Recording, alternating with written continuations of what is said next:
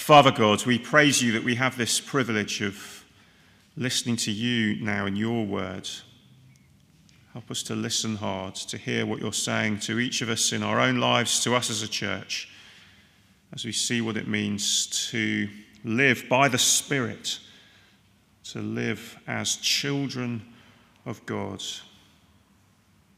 to trust in Jesus, to have the life that he gives. We pray in Jesus' name. Amen. Well, verse 12, therefore, brothers and sisters, we have an obligation. How do you feel when you hear that word, obligation? Obligations can be pretty annoying and frustrating, can't they? The obligation not to drive into a yellow box until the exit is clear is one that continually catches me out and infuriates me. And, outside of London, it doesn't really matter. You can kind of do it, you get away with it. In London, you're going to get a fine if you do that in certain places because they've got the cameras out and they'll go for you. Obligations like that just seem annoying. What about obligations that seem impossible if you actually take them seriously? Did you know the song Happy Birthday is still under copyright and as such may not be sung in a public performance in the UK without permission from and payment to Warner Brothers? Do you know that? It's extraordinary, isn't it? As recently as 2015, Warner Brothers went to court to establish that this was in fact the case and they could continue to receive royalties, particularly when Happy Birthday features in films. What an obligation that is.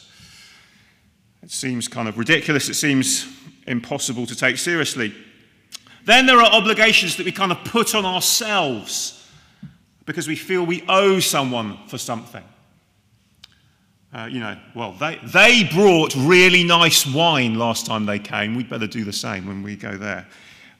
She spent at least £50 on my birthday. I'll have to spend that on her now.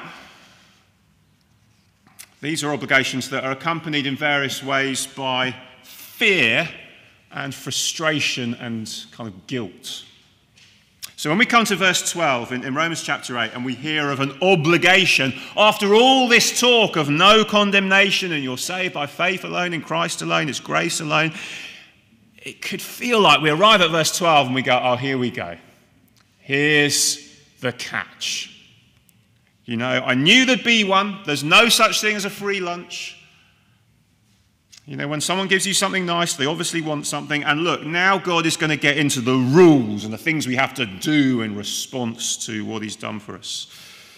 I don't know if you've seen the film Saving Private Ryan. It's kind of 20 years old now, isn't it? But Tom Hanks is lying there, mortally wounded at the end. And I think I got this right. I might have remembered it wrong. But I think at the end, he turns to Private Ryan, who this crack squad of soldiers they've lost everything. Some of them have lost their lives to save Private Ryan, and he's the last one of however many brothers it is in the family. And the idea is they've gone behind enemy lines to take him back to the US in World War II. And Tom Hanks is mortally wounded, and he turns to Private Ryan and he says, "Earn it," before he dies. Earn it. We've saved you. Now you use your life to earn what was done for you. And actually, many people live the Christian life as if that is how it works with God.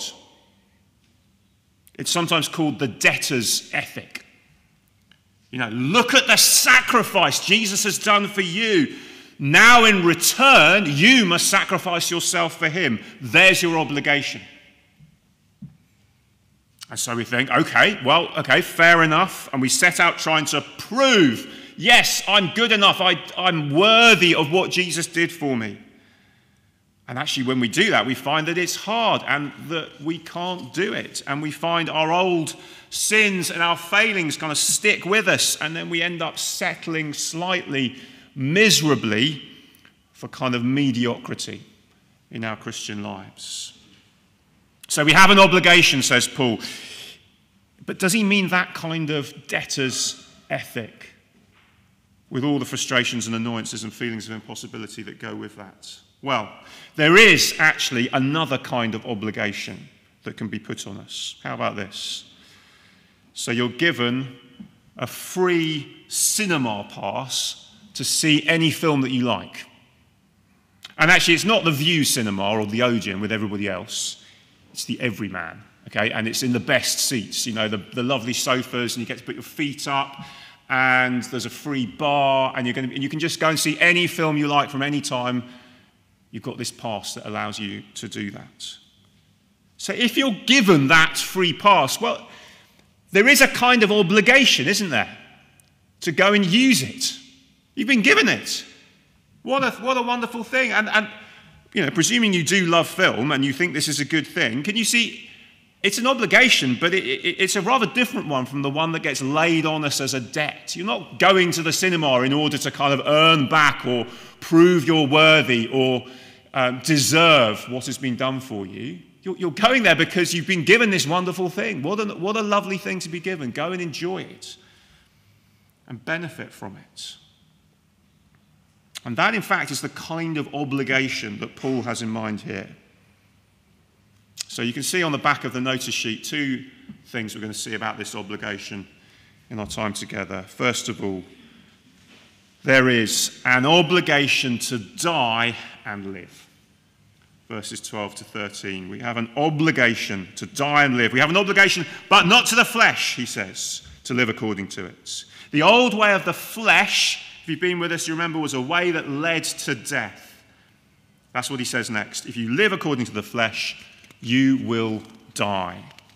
So in the light of all that Jesus has done for you, and he saved you so that you can stand before God completely confident today with no condemnation, in the light of that, don't carry on in the old way that you've been saved from, the way that leads to death. Now, we talked about this before if you've been here as we've looked through these chapters 5 to 8. You know, it's like being rescued from drowning after your boat has capsized and sunk in the middle of the ocean, and you manage to activate the transponder thing, and it's freezing cold, and it's a matter of minutes before you lose consciousness. And that is living according to the flesh. It's leading to death, and it's only a matter of time, okay? But then the lifeboat comes, and you're saved by the lifeboat. And you're pulled out of the water into a new life, if you like. You're given a new start as you head back to shore. You're in the rescue boat, and you say, as you're in the rescue boat, you're heading back to shore, and you turn to the person who's rescued you, and you say, do you mind if I just jump back in the ocean again? You know, I don't need you anymore. You can go back to base. I'll be fine. No, you see, no, you won't. You've just been pulled out of there. If you do that, you are going to die. It will only be a matter of time out in the open ocean. You see, that is Paul's logic here. If you live according to the flesh, you will die. That is where that life leads you. We have an obligation, but it is not to the flesh, the old way of life, that had a hold over us before. We were slaves for it. In one sense, we had no choice. There was nothing we can do. But now we have a new obligation to a new master and a new life. And note there's a kind of paradox in the way that Paul uses the language in verse 13. He says, if you live according to the flesh, you will die. But if by the Spirit you put to death the misdeeds of the body, what will happen? You will live. Do you see that kind of reversal of living and dying? The preacher John Stott put it like this: there is a kind of life that leads to death, and there is a kind of death that leads to life. Can you see? So you can either just live how you like, where you're the boss, and the result, Paul says, as the Bible makes clear, is death, eternal death, separation from God. So you can live now and do that, or you can die to yourself and your old way of life under the flesh, and you will live. Now, what does he mean by putting to death?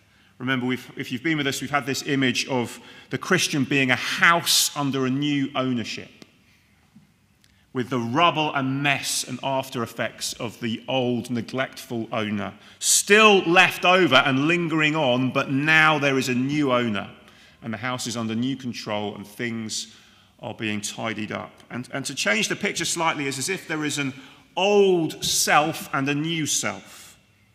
And the old self has died because Jesus died. And yet it's a bit like one of those monsters in a horror film. It's mortally wounded, the old self, and death is inevitable, but it's still kind of quivering and showing signs of life. And Paul is saying the route to life is when you see those little signs of life in the old self, show no mercy, stick the knife in, so to speak. Put it to death. When the temper rises, when there is lust or malice or hatred or self-centeredness or envy or greed or whatever it is, stick the knife in, put to death, show no mercy. It doesn't belong here in the new life under the Spirit. But just note how putting to death happens. What does he say? Is it really all down to us? Come on, Jesus has died for you. Now you get on, and you get on with putting to death sin in your life. That's not quite what he says, because if it is that, it sounds like that impossible obligation again, doesn't it? That leads me not to life, but to fear and despair, because, that leftover from the old life isn't something I feel able to put to death by myself. But he says, by the Spirit, put to death. He is the key. The Holy Spirit is the key here. And to understand what it means to put to death by the Spirit, we then have to see what Paul says next about the new life the Spirit brings. Because this obligation to put to death the misdeeds of the body, the remnant of the old life of the flesh, this obligation is secondly an obligation as children, not slaves. Okay, so this is the second final thing to see, an obligation as children, not slaves.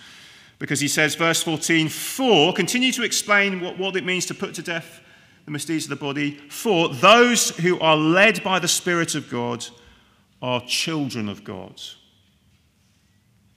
So do you remember the Israelites when they were rescued from slavery and taken across the Red Sea into a new life beyond? They were led by a column of smoke by day and a pillar of fire at night. And that was the Spirit leading them through the desert. That's the kind of image Paul is recalling here. This new life is not a life where we have to go it alone by ourselves and get on with killing sin before it kills us in our own strength.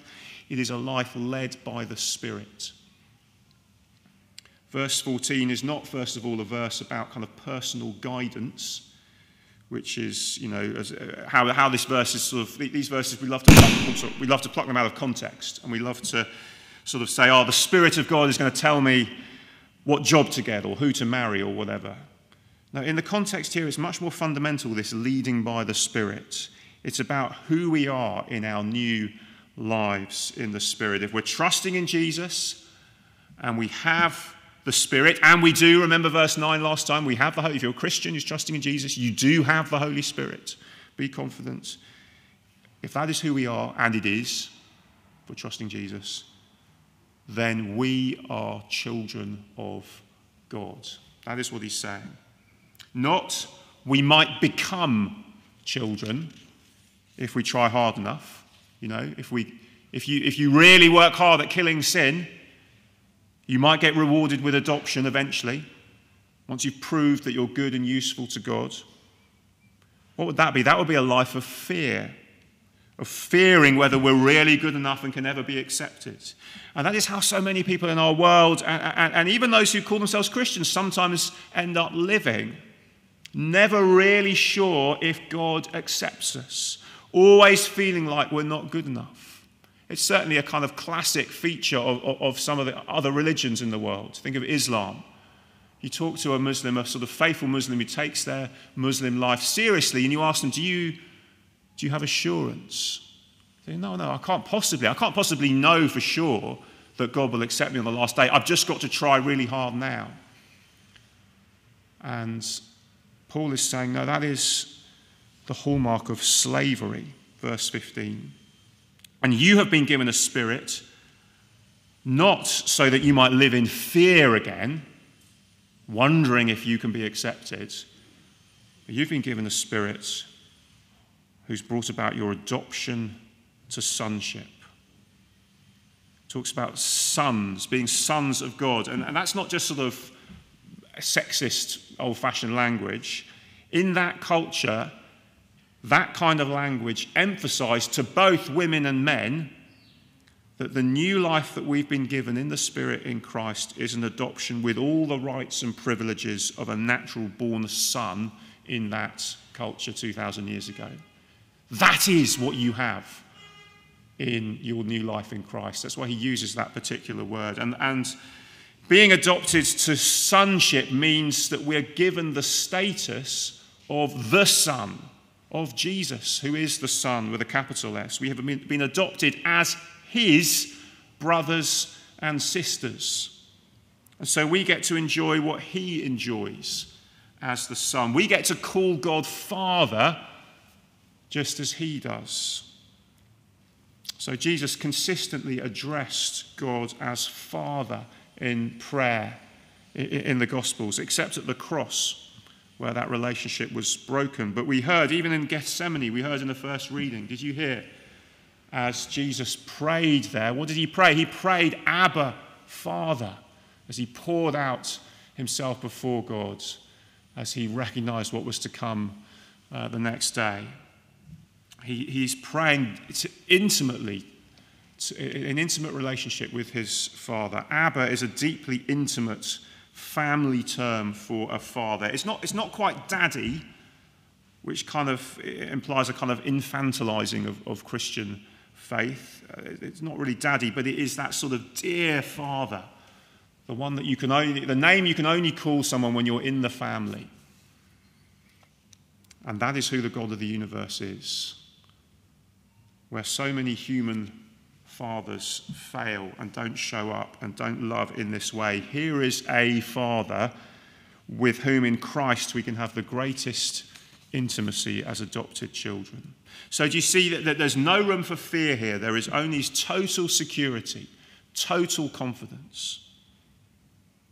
And that confidence then extends to assurance. Verse 16, one of the blessings of being God's child is not just being God's child, but knowing that you are God's child. There is a slight difference, but the Spirit uses all means at his disposal to assure his children that we belong to God. And it's significant that this verse, which again is another one we love to sort of pluck out and read out of context, it's actually in the context of Paul speaking about prayer. As we call God Father, the Spirit works in us, testifying to us, strengthening us, so that we know we are his children. As we hear the gospel, as we hear God's word, again, the Spirit works in us so that we feel addressed personally by God.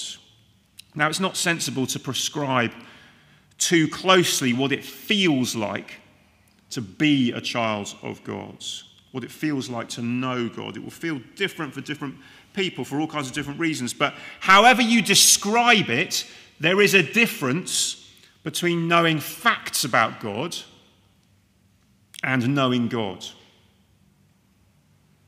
And that is why prayer is so fundamental to the Christian life. Calling God our Father, relying on him as his children. See, if prayer doesn't feature all that much in our Christian lives, both prayer with others, prayer by ourselves, well, we shouldn't then be surprised if we struggle to feel close to God. The assurance that we really are his children, because children talk to their parents, to their father, and particularly to this Father who loves them. We have the privilege and access to him to do that. See, prayer itself is one of those things we often put in the obligation category, isn't it? I feel obliged to say my prayers, tick it off the list, get it done so I can move on with my day. That is the attitude of a slave, the fear of a legalist, not the relationship of a child to a father who loves them and loves to hear from them. You know, we might say, are Christians obliged to pray? Well, no, yes, Christians are obliged to pray, but not in the sense of obliged in order to get a good score in the prayer exam and be considered for acceptance as God's children one day in the future, but rather as dearly loved children. We've been adopted here and now to enjoy the privileges of what they've been given. And like being obliged to go to the everyman when you've been given a free pass, it's a privilege. Go and enjoy it, that access that we have to our Heavenly Father. So do you see the logic? When we understand our new status as adopted children, of course we want to live a Jesus-shaped life. And that is Paul's logic here. So we started, do you remember the question was, well, how do I, by the Spirit, put to death the misdeeds of the body? Well, you need to understand your status as a child of God, the access that you have, the privilege of that relationship. And then, of course, you're going to want to live a Jesus-shaped life, dying to sin, living for him. And then he goes on, it's not just dying to sin, but verse 17, even in regards to suffering as we live the life Jesus lived. Do you remember Romans 8 is like pass the parcel? You unwrap one layer, you discover something amazing, but then you discover there's another layer to go. And that's what we've got here, is he just brings up this whole subject of suffering. It's a kind of trailer for next time. We've got a whole another layer to unwrap and see, and we'll have to come back next time. But when you understand your new identity in Christ, how can you do anything other than put to death what remains left over from the old identity? That is the point. It's not a problem, but a privilege. It's not something we have to do in our own strength. It's something the Spirit enables us to do in Christ's strength. As by faith we remember our new identity. We remember that we're no longer slaves to sin, that we don't need to give in to those old longings that tempt us now. So what then does this actually mean as we face that continuing battle with temper and family arguments and temptations to feel sorry for ourselves and anger and lust and greed and envy and whatever it is that we struggle with? Well, it means that we can bring to bear all the weapons that God has given us in order to put to death that remnant of our old life in the flesh which doesn't belong in us anymore. There is the weapon of the gospel. Jesus died so that sin could be forgiven. There is now no condemnation. I've been set free. I've been given a new start. This sin doesn't belong here anymore. Turn away from it. There is the weapon of our new identity in Christ. When God looks at me, he doesn't think, there goes an angry person who always loses their rag. There goes a lustful person who can't help their addiction to porn.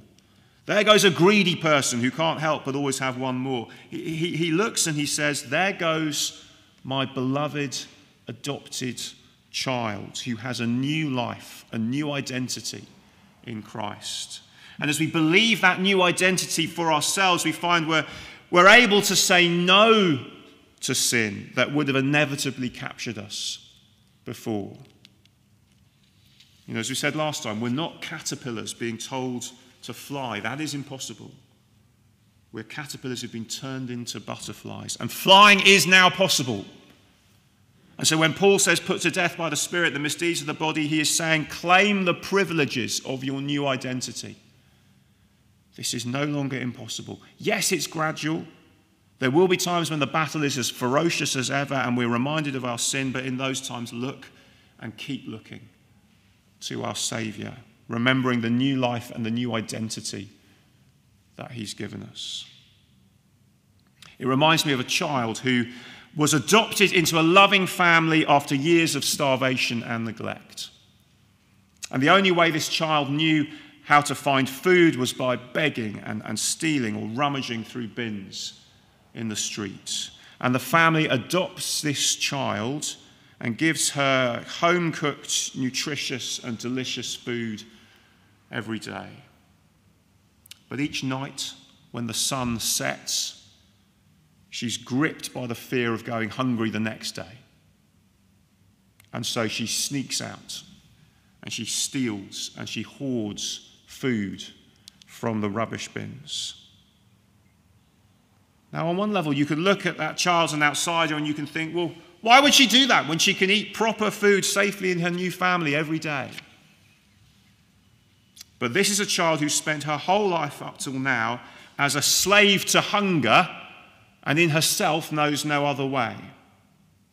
And she needs to learn the new life of her adopted family and the new privileges and the new responsibilities, and that she can trust these parents who have adopted her to care for her not just today but tomorrow. And that, to begin with, may feel foreign and strange. But gradually her new life begins to make sense. And she learns to trust her father to provide for her and to care for her, and to believe that when they say they won't let her down, they mean it. See, that is the life led by the Spirit that Paul is laying out for us here. Adoption as God's children. Totally secure, totally loved, totally at peace with him. A new life that we don't deserve, that we can live day by day. So in the light of that, put to death what doesn't belong in this new life. And do it in the power of the Spirit that he's given us. As we remember our new identity, we say, Jesus has done it. I trust in him. We have an obligation. So let's go and enjoy it. Let me pray now. Therefore, brothers and sisters, we have an obligation, but it is not to the flesh to live according to it. Those who are led by the Spirit of God are the children of God. We've not received the Spirit to make us slaves so we live in fear again, but we've been given the Spirit who gives us adoption to sonship. And by him we cry, Abba, Father.